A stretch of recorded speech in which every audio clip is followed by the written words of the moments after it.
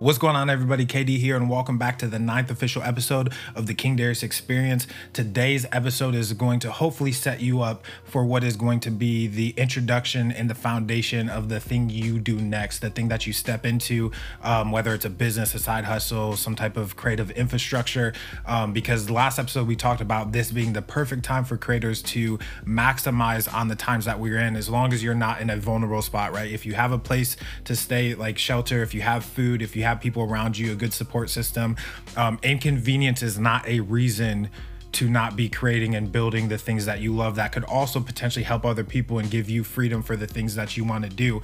So let's hop into that, because one of the things that I just want to eradicate for everybody is any type of daunting feeling or emotion that they have too much to compete against, or a certain space is too saturated for them to get into, or they're not going to get attention around their thing. Right now, the entire playing field is 100% even.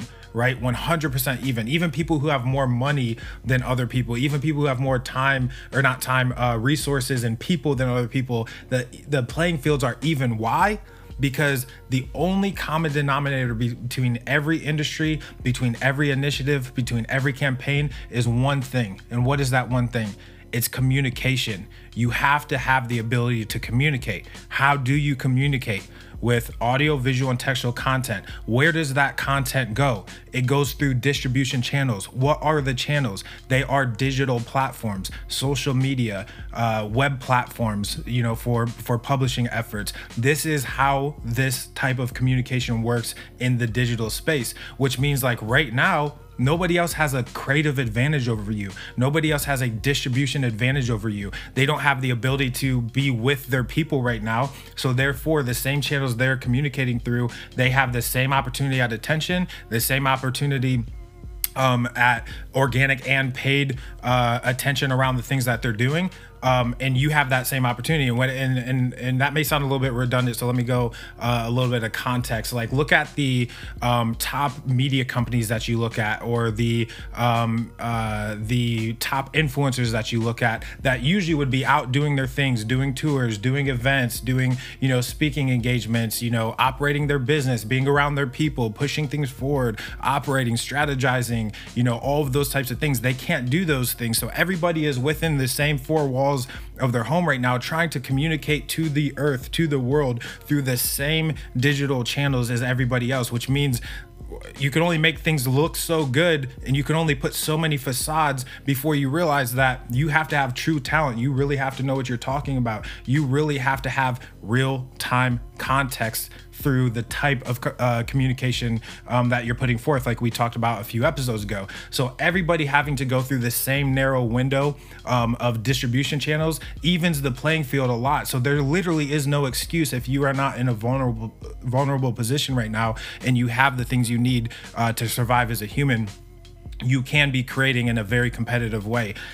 That being said, this is why every touch point matters right now. Right? So if there's an even playing field and you have the same narrow window of distribution channels and the ability to communicate as 90% of everybody else in your market, your space, around your ideas and creations, then every touch point matters, because the only difference between you and every other voice online is quality, is context, is relevance, right? So I was talking about the life cycle of attention, because this is usually what stops creators from creating. They think, somebody else already has the attention, or somebody's gonna think a certain thing, or somebody I know has an opinion about this, or whatever.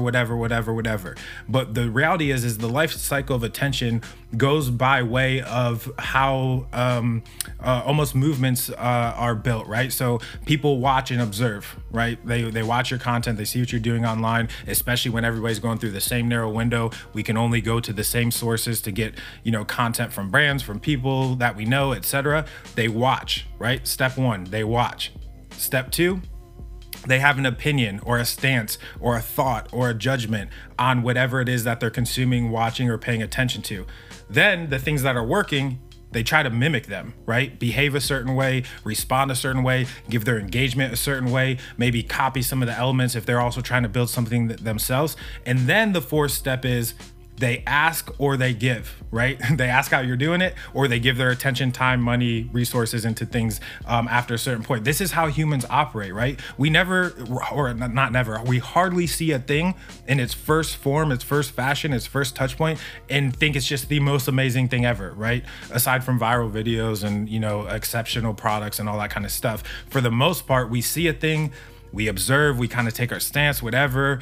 Then we kind of like really get intrigued and we, you know, mimic a little bit. We say, how does that, that's actually a good point. I wouldn't use it like they're using it. I would use it like this, whatever. And then how are you doing that? Or take my money, I want that product, that thing, that content, whatever it is, right? So this life cycle of attention plays to your advantage when everybody is communicating through the same windows in a digital space. And I'm gonna do the same thing I did in yesterday's episode and move the mic. I gotta start putting a little bit more directly in front of me. So how do you build around this? It's a 3-step process, right? Your infrastructure needs to support the goals or the outcomes of what you're trying to accomplish, right? If you're trying to get more attention, if you're trying to get leads, if you're trying to sell stuff, if you're trying to get network connections, business development opportunities, whatever your goal or objective is how you need to create infrastructure. And infrastructure is just a fancy way of saying, how are they going to get in contact with you for those things, right? It's quite simple. Then your next job is to create as much possible content as you can in and around the things that behaviorally and characteristically match the goals and outcomes for the platforms you will send people to.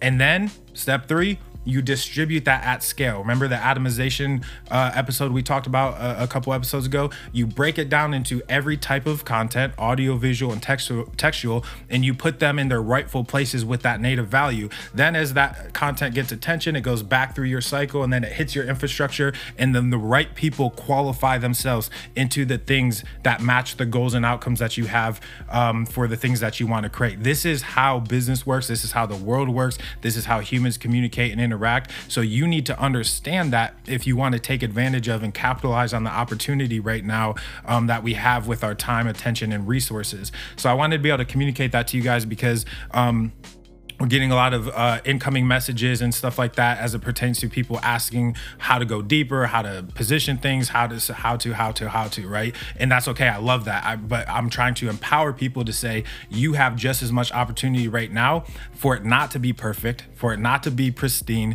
for it not to be going on all cylinders, but for you to incrementally build day over day. And the most important part is getting it out there, right?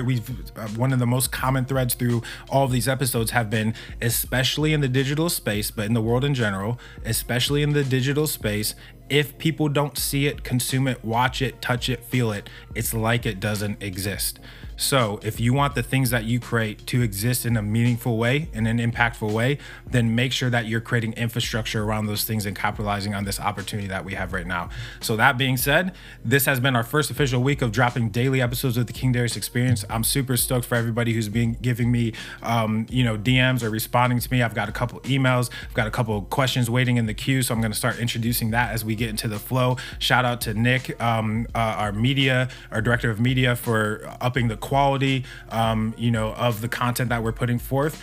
That being said, everybody enjoy their weekend. We will see you tomorrow in episode 10 of the King Darius Experience.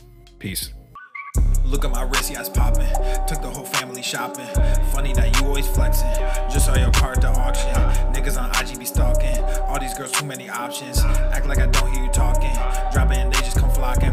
I just don't let this at it. Then got Gorilla Gang tatted.